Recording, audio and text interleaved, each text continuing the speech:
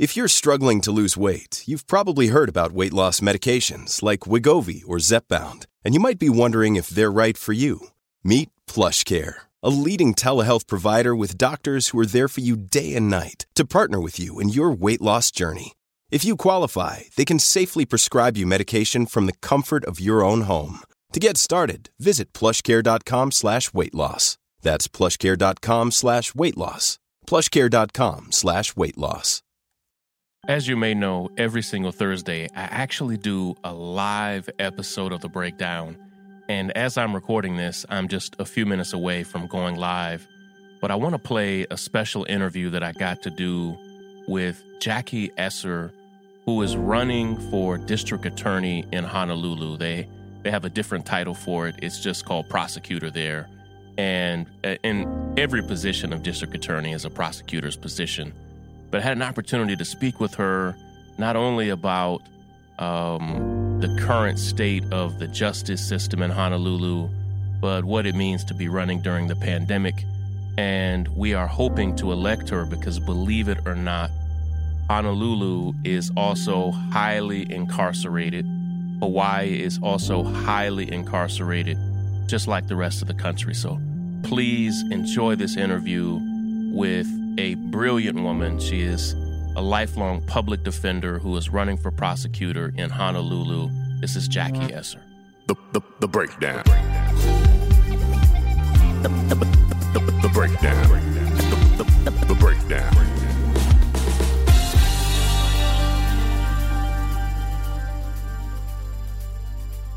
Hey, everybody. I want to introduce you to Jacquie Esser. Jacquie, am I pronouncing your last name correctly? That's correct, yeah. Jacquie Esser. Jacquie Esser, who is running for a position that we know around the country as district attorney, but it has many different titles. Some places call it state's attorney. She is in Honolulu, Hawaii. Right now, it is early in the morning there in Honolulu, and she is running for the position of prosecutor there in Honolulu. And I've learned some stuff just because you're running, Jacquie. I've learned some stuff about Honolulu's struggle with mass incarceration. And I think for a lot of people, we have a stereotypical view of what Hawaii is, what Honolulu is about, and we think sun and beaches, but there's some real challenge there as well. And you've been a public defender where you have been representing families and individuals who've been impacted by mass incarceration. Can you tell us more about Hawaii's struggles with mass incarceration and ultimately why you decided to run for this position of prosecutor to change the system from the inside out? Sure, absolutely. Well, thank you for this opportunity to be here, Sean. It's a real honor to be having this conversation with you and just drawing light on what's going on in Hawaii. Our correctional facilities in 1978, we had about 700 people. To today, we have over 5,300. But it's gotten to the point where we send our people to correctional facilities on the continent like Arizona, Saguaro, and which makes it even families can't visit their loved ones. They have to get on a plane. Are you saying that Hawaii's jails and prisons are so full that people are being sent to places like Arizona? I just want to make sure I heard that correctly. Right. Yeah, no. So we partner with some private prisons in places like Arizona. That's where the majority are housed. And other states do that across the nation. But for Hawaii, when you can't get in a car and drive and see, loved ones are ripped apart from each other for years, which makes reentry and coming back so much harder for people to transition on out of back into society. So Hawaii is actually fortunate. We have a really low crime rate. Like, we don't have very many murders. We don't have very many serious violent crimes. We're a population of just under 1 million on Oahu. And but we do have, because of the cost of living and just the type of work that is here, and lack of affordable housing, We have a lot of houseless. We have a lot of people who are suffering with substance use disorder. And instead of providing treatment and investing in health and education and housing, we use our police and our jails and our prisons to solve all of our problems. And so we've been doing this, and we've gotten to a point where it's generational at this point, that we're destroying families. And so about a year ago, so I've been a public defender going almost about 11 years now, and I love being a public defender, but it wears you down, this cycle that you see. And I always thought I was helping people, but about a year ago, I realized I'm absolutely not helping people. I'm part of the problem. And I can't change it. I can't change it as a public defender, but I started seeing people with my similar backgrounds, public defender, running on platforms. What I've been advocating, my entire career as a public defender, they're saying it publicly as a prosecutor and running on that platform, which it was inspiring to see. And they're getting elected and they're making these reforms, and we're seeing that public safety is increasing.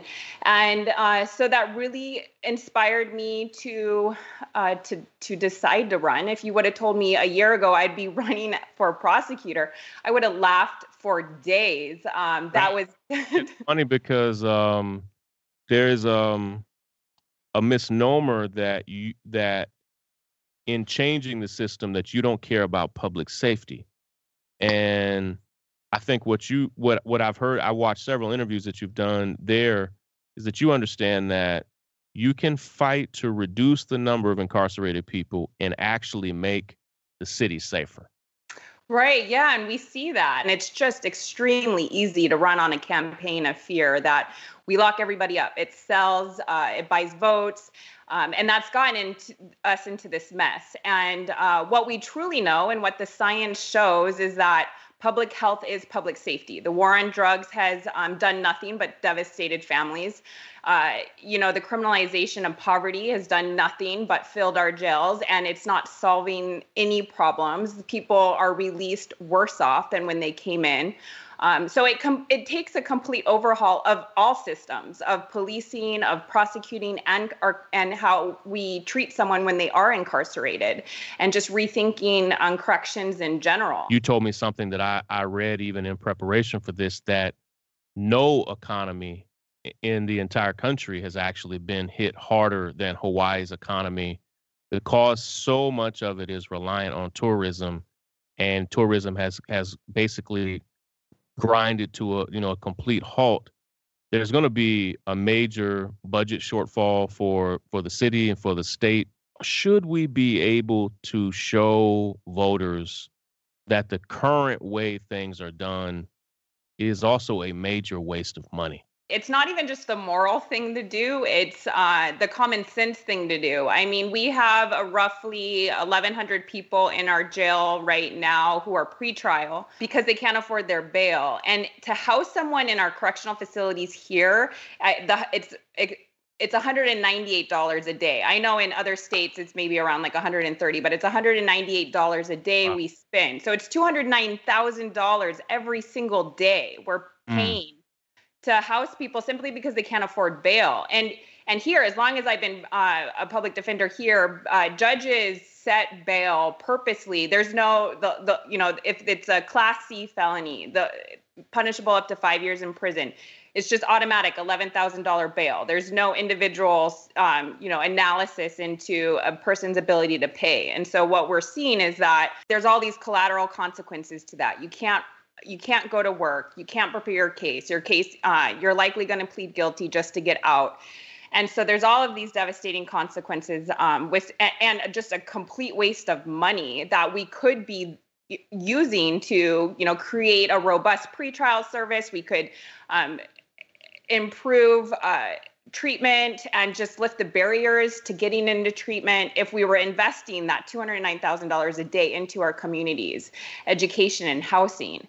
And so, it's really easy for people to think, just lock them up. But when you really truly start thinking about what that's doing, not only are we not improving public safety, we are wasting millions of dollars every single year. And these are men, women, and children who have not been found guilty of a crime. I mean, and you're just talking about a little. I'm not a math expert, Jackie, but I was trying to do the math. I mean, we're talking about over $1 million a week. We're talking about $50+ million a year to house people who have not yet been found guilty of anything. Right. Or even a risk of public safety. They're just there simply because they can't afford their bail. And that's right. What you said is a really small group of the people currently in our jail. The other people in our jail right now are people who have been deemed appropriate by a judge that they're safe to be in the community, but they are using drugs and they need treatment. But we throw them in jail. They sit there for months until they resolve their probation case. They plead guilty, and then they're back in the community, but with no additional help, right back to, the problems that they had before. It makes absolute, when you stop and really think about what is the purpose of incarceration, it just doesn't make any sense. Hey, everybody, I need to pause quickly from that interview and give a word from one of our favorite beloved sponsors. Mental health is not always the easiest thing to talk about, but I believe everybody should have a therapist. And over the past year, my family has started doing family therapy, and it's truly helped how we communicate and solve our problems. Now, it can be hard to find the right therapist and even harder to find one that's affordable. That's why BetterHelp is so great. BetterHelp is an online service that will assess your needs and match you with your own licensed professional therapist. Now, it's more affordable than traditional offline counseling, and they have financial aid available as well. Now, listen, it's not a crisis line. It's not self-help. It's professional counseling done securely online, and I love it. Now, you can visit betterhelp.com/breakdown. That's better, HELP, and join the over 700,000 people taking charge of their mental health with the help of an experienced professional. And Breakdown listeners get 10% off of your first month at betterhelp.com/breakdown. Check it out. The breakdown. Now back to my interview with Jacquie.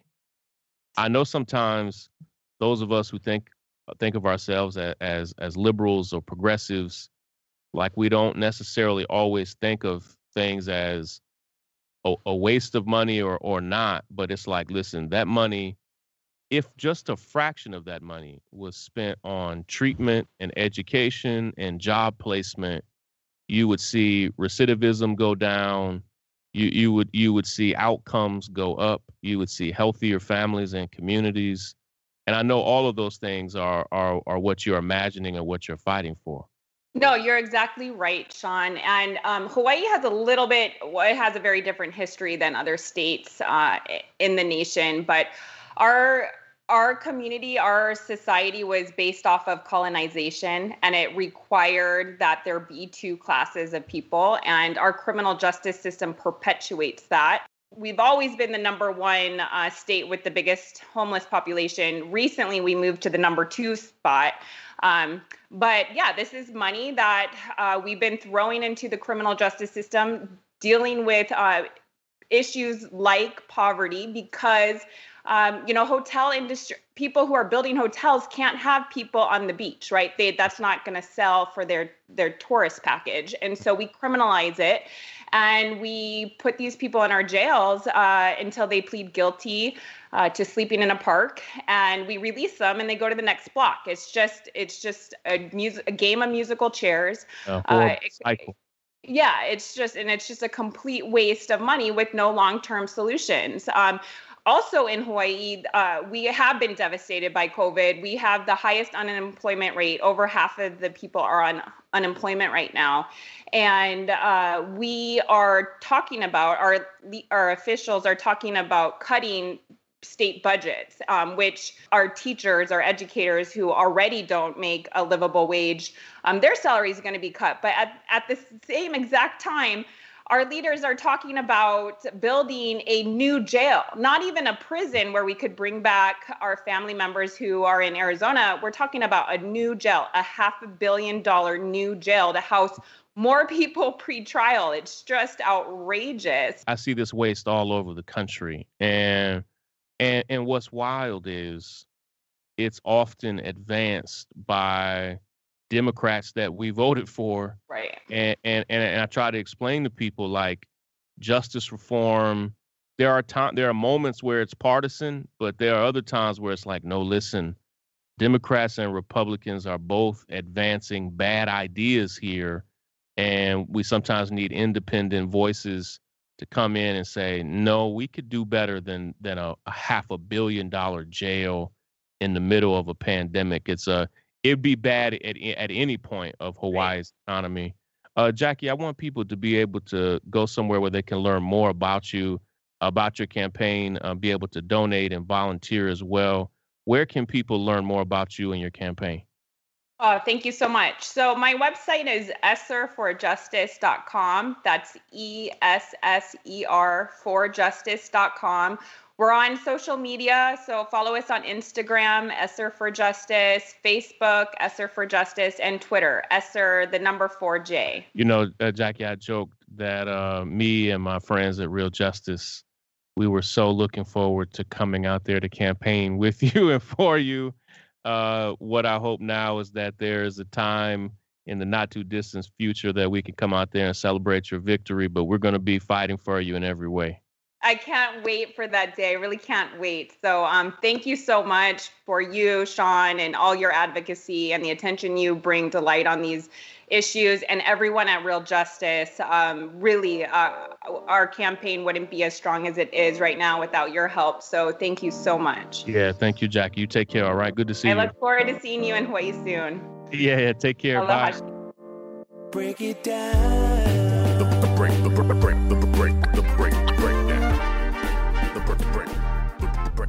breakdown.